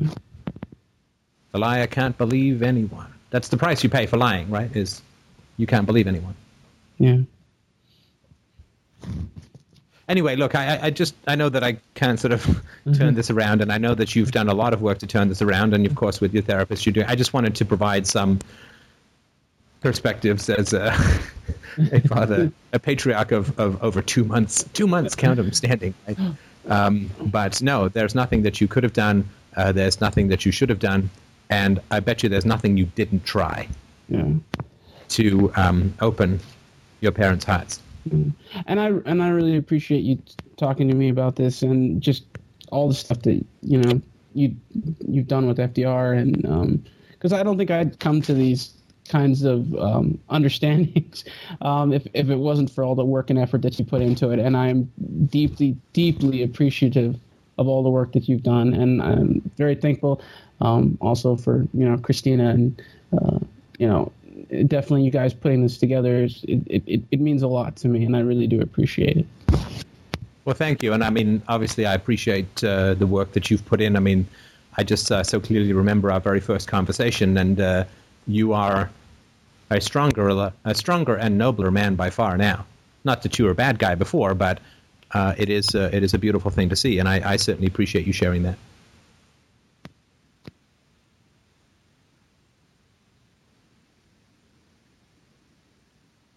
All right. Well, I guess we have time for one more question. If we have a somebody who wants to slide in like Indiana Jones and grab the hat of their microphone just before the iron stone door comes rolling down.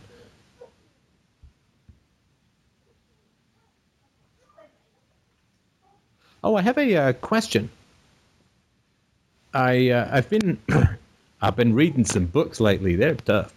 But I was wondering if y'all are interested in book reviews. I've read Bob Woodward's latest book. I'm reading one, I think, by Tom Woods on the current economic meltdown and stuff. Are you guys at all interested in book reviews of these kinds of topics? Just let me know if you can sort of say in the chat room or whatever. I mean, I've got notes about all of the books, and I think that they're worth something, but just let me know if that's something that you would be interested in as a topic.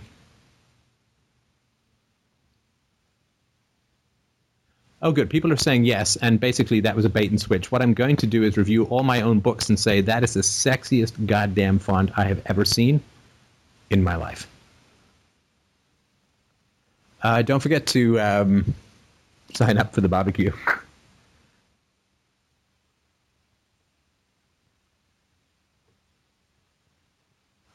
Somebody said, I had a question for Christina from something I heard in a call-in show the other week. It's a silly question, but it's something I remembered.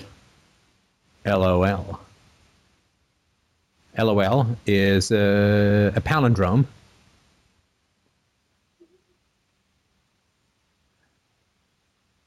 Wind chill. What is it called when the wind made the temperature colder? Wind chill. Yeah, wind chill factor.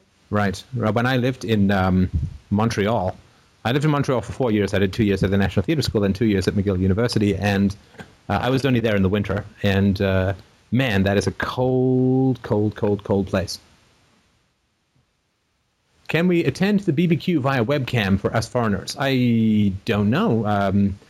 I don't think. Oh yeah, we certainly would be happy to set up some sort of broadcast thing, since we're just going to be sitting around here chewing the fat anyway. I just mean if we're around sort of for an evening thing, we'd be happy to, because we have a computer down in the living room. That's actually what we're doing right now, is we're going through wireless from the computer in the living room because it's easier for Christina to constantly feed. Like I'm one to talk. So yeah, we could try that for sure. Yeah, when is it again? Last weekend in May? Last weekend in May, Eastern Standard Time.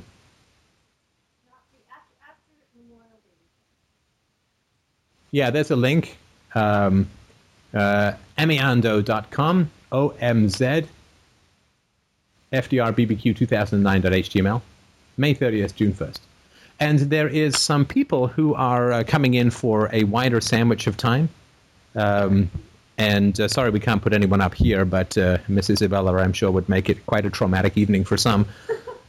And I'll be around. I mean, we're going to have just maybe one day of the actual barbecue, but we'll be around for other things. If people want to go to Niagara or go hiking or do some of the other cool stuff. That's around. Yeah, I'll meet for dinner or whatever. There's fantastic restaurants around here and great hiking around here. There's an escarpment that's just absolutely stunning, which we actually went to last year, so maybe we could go back there. So.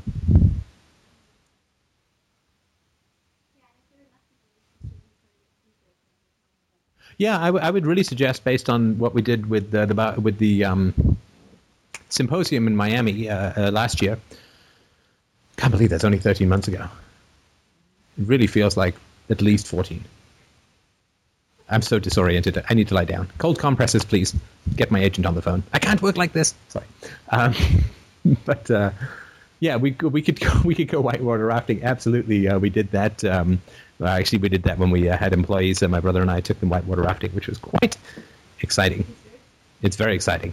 I think Isabella would be a natural. Poor child, right? Well, no, because she's quite used to riding the rapids as it is, just up in her room every 20 minutes. There are squash courts nearby. In fact, I have a gym membership. We can actually, I don't know how many people we can get, but we could maybe go. There's a pool and a deck and squash and indoor tennis and outdoor tennis and all that. So there's all that kind of good stuff. Yeah, you usually can get guests in for a fee. So yeah, we'll have a lot of fun and we'll. Yeah, you might. It's the Delta Meadowvale. You all might get a group rate if you have 10 or more people. You'll get some pretty substantial discounts. Particularly also since it's summer, which I think is less busy. No, more busy. But yeah, you might want to try group rates. You should be able to get some cheaper stuff. And of course, we will absolutely get ourselves to some karaoke on the Saturday night. Unfortunately, last year it was canceled because of some stupid fight. But the year before, we had quite an electric time. If you haven't seen Christina do Bat Out of Hell, you just really haven't lived. And Isabella's dedication to Chinese opera is paying off beautifully. So, of course, having that amplified should give us a lot of room in the bar. That really is. Is this a vegan-only barbecue? No, it is not vegan-only, although we will have vegetarian food. BYOB? No, I wouldn't worry about it. We're happy. Look, you guys keep us in bread and heating. And so you don't need to bring a thing to the barbecue. You will be fed and watered, and there will in fact be sponge baths if necessary, because I'm so grateful to the kindness and generosity of listeners. So don't bring a thing. And if you have special dietary requirements, just let us know ahead of time. We will take care of everyone, top to bottom, head to toe. So don't worry about that. Yeah, bring sunscreen for sure, because you may be seated across from my forehead. So you'll be getting the triple whammy.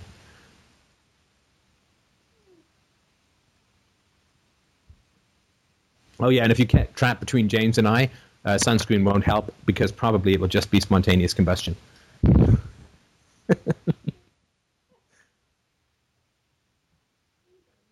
What about cannibals? Yes, what was it? There was a great quote from on the Daily Show when they actually did a segment on this proroguing of Parliament that happened up here, when they didn't throw enough gravy in for the other parties, and they just shut down Parliament. And anyway, the Daily Show did a version where they referred to cannibals as they referred to Canadians as those gentle cannibals to the north, which I thought was actually quite funny.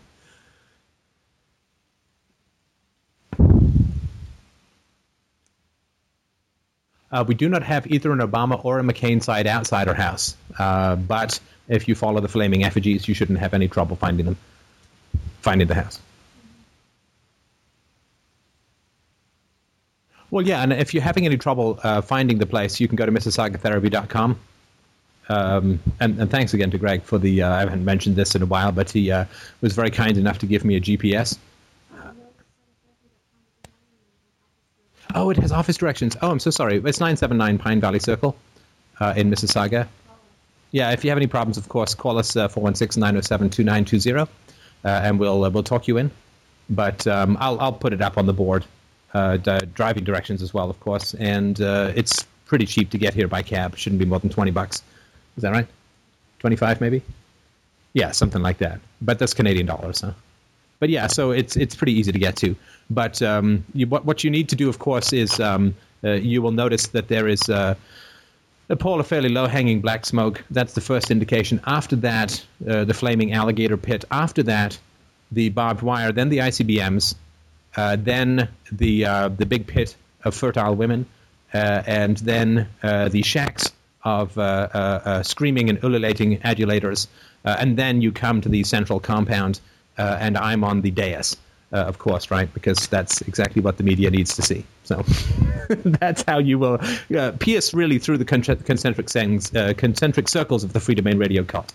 That is where you want to go, for sure. And I mean, if people want to, I'm more than happy if you need a car for a day trip, and right, we have an extra car here. So. All right. Any last questions, comments, issues, anything else that people wanted to bring up for this here Sunday show? Les gents. Is it a smoking or non-smoking barbecue? Generally, certainly you can't. I mean, not going to smoke in the house. I mean, if we have a big backyard, I mean, if you want to go and smoke in the backyard, that's okay by me. Of course, just not anywhere near the baby, but yeah, that's just fine. How is the new book coming? It's tough. It's a tough book. It's a tough book. It's a tough book. I get at least one physical ailment. I'm generally not a sickly person by any stretch of the imagination, but every time I write a book, for some reason, well, not for some reason, but probably for very specific reasons, I get some sort of ailment, and so I had to get a bunch of checkups this time, and it's fine. But yeah, it's a tough thing to do, to write these books, for sure. Yeah, I mean, it's going to be great to meet people.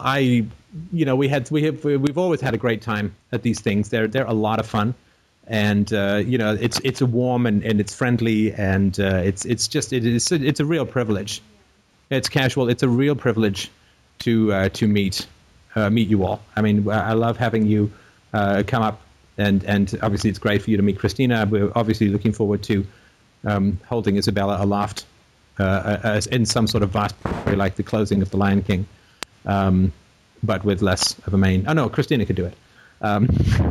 But it's just wonderful to meet everyone, and it is a real thrill. I mean, we have this very close, but for the most part, digital relationship, right? And it's wonderful to put faces to the voices and eyes to the names and so on. So it is a great thing. And I know that some people who've come have been a little anxious or nervous, but really that's what the heroine is for. So that's the last vat that you have to get through, and nobody does. But no, it's just wonderful to meet everyone, and we have a great time. And so obviously it would be great if you can make it. The airport is Toronto Pearson International. Yes, that's the best one to come to.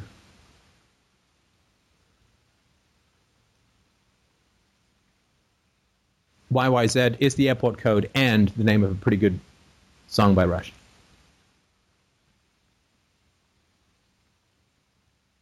Yeah, I mean, if a bunch of people, I'm happy to, if it works out, if a bunch of people are coming in on the same flight, I can certainly do a run. It's pretty close to the house. I can do a run to pick people up, so whatever I can do to make that easier, I'd be very happy to. What is the limit as to how many people can go? I don't think we have a practical limit as to how many people we'd be willing or happy to host. Yeah, we can get like probably 150 people in the backyard, so I don't think that'll be an issue. What we do for sleeping arrangements is we stack you like cordwood in the basement, so no wriggling, and bring a thick sleeping bag, especially if you're sleeping near Greg, because he's pretty crabby.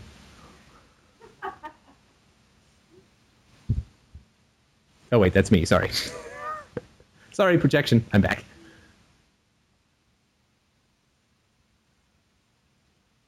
Barbecue's on a Saturday, right? Yeah, barbecue's on a Saturday. Remember, when you're crossing the border, yes, officer, I'm going to an anarchist convention. That is definitely the way to go. You won't need a passport until June. July, is it? Yeah, you just check, of course. There may be some... yeah, you just check this from the States. There's something that... you're going to need to just check into your status of passports and stuff like that. So just obviously double check that. I think you don't want to be coming in when you don't need a passport and trying to go out when you do. That might give you a chance to really experience Christina's and I hospitality for 3 to 5. So.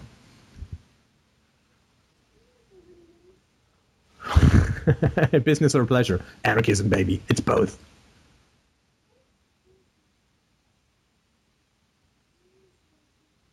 And when you are, of course, crossing, this is particularly true of a land crossing. If you do get into any trouble, just say, yes, officer, I have brought my own glove for just such an emergency, and then bring out one entirely composed of chinchilla fur. That will often get you the kind of special treatment that will really make it easier to bear.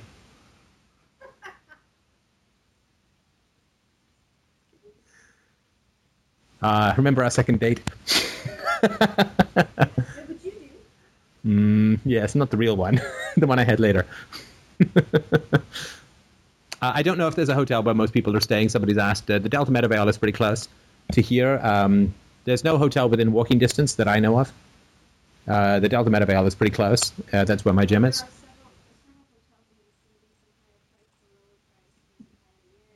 Yeah, there's a Quality Inn. There's a Hilton. There's a Sheraton. There's a Delta. So yeah, you can... the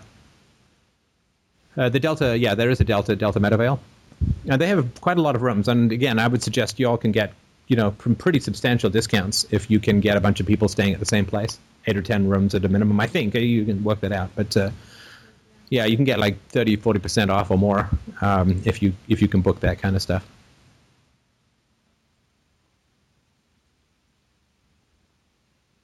Yeah, somebody says I might have a free one at Holiday Inn Express, but it's a bit of a hike. But, if it's going to be $150 for a room, but only $20 for a cab, then, well, hang on, carry the two. Hang on, take my shoes off. Yeah, it seems to be good.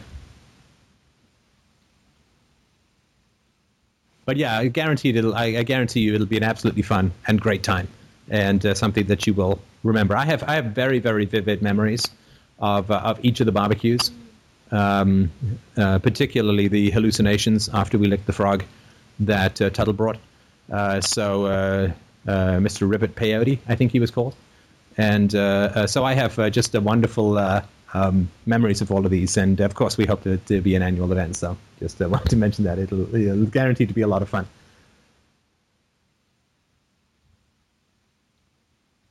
You could say you can post on the board. I would use that Amiando site that we talked about earlier, because that's a good way to communicate without people coming in to the board with all these questions. So I would post stuff there. It's where you can post your links and hotel suggestions and where people are going to be staying, when they're going to be coming, and so on.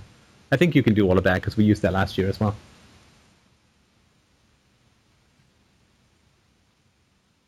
All hail Hypnotoad. That's a good name for a band, too.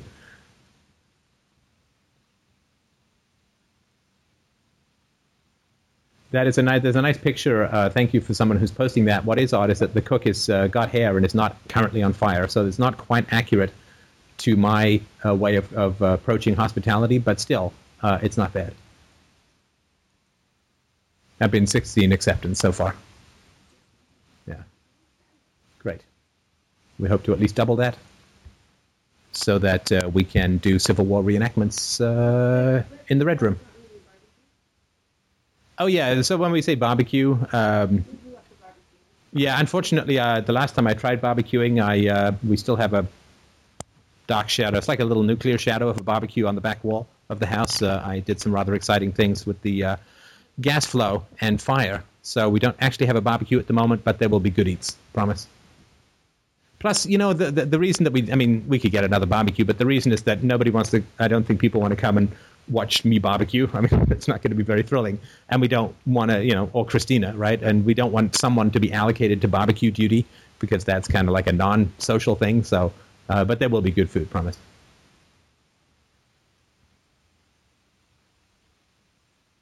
Yeah, if you fly to the U.S., you can, you can drive in from Buffalo, or you can take a bus or a train. Sorry?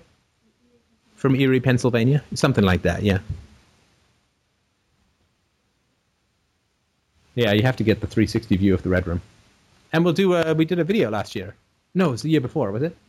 That we did a video with everyone at the barbecue, so we'll probably do another one as well. The FDR Mosh Pit, we haven't done that for a while. So I would like to give that a shot.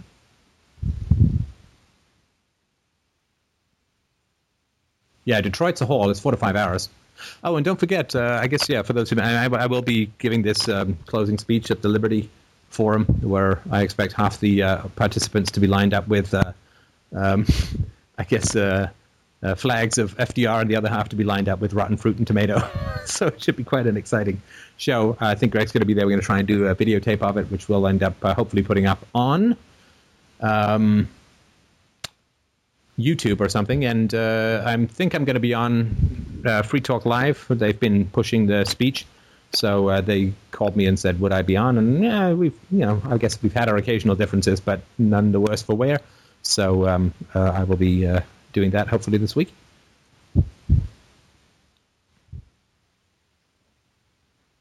Would I have to get a hotel? You would have to get a hotel room. I think an entire hotel would probably be overkill. But for the people who tried last time to just bring Monopoly hotels and sleep on the street, that didn't work very well. So don't do that. But yeah, you will need to get a hotel. But of course, you can always share with someone and so on. Yeah, Into the Wild, very light.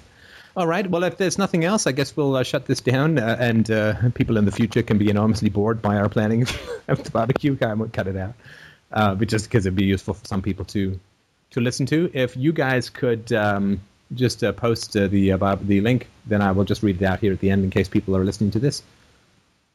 It's amiendo.com/OMZFDRBBQ2009.html. And I hope to see as many people as can be. It can be a lonely life being a philosopher. And so I hope that we can have at least one Socratic flesh pile up here in Mississauga at the end of May. It should be some great weather. Should be in here by the end of May. And we will have a lot of fun. I absolutely guarantee it. So it will be something to remember for sure.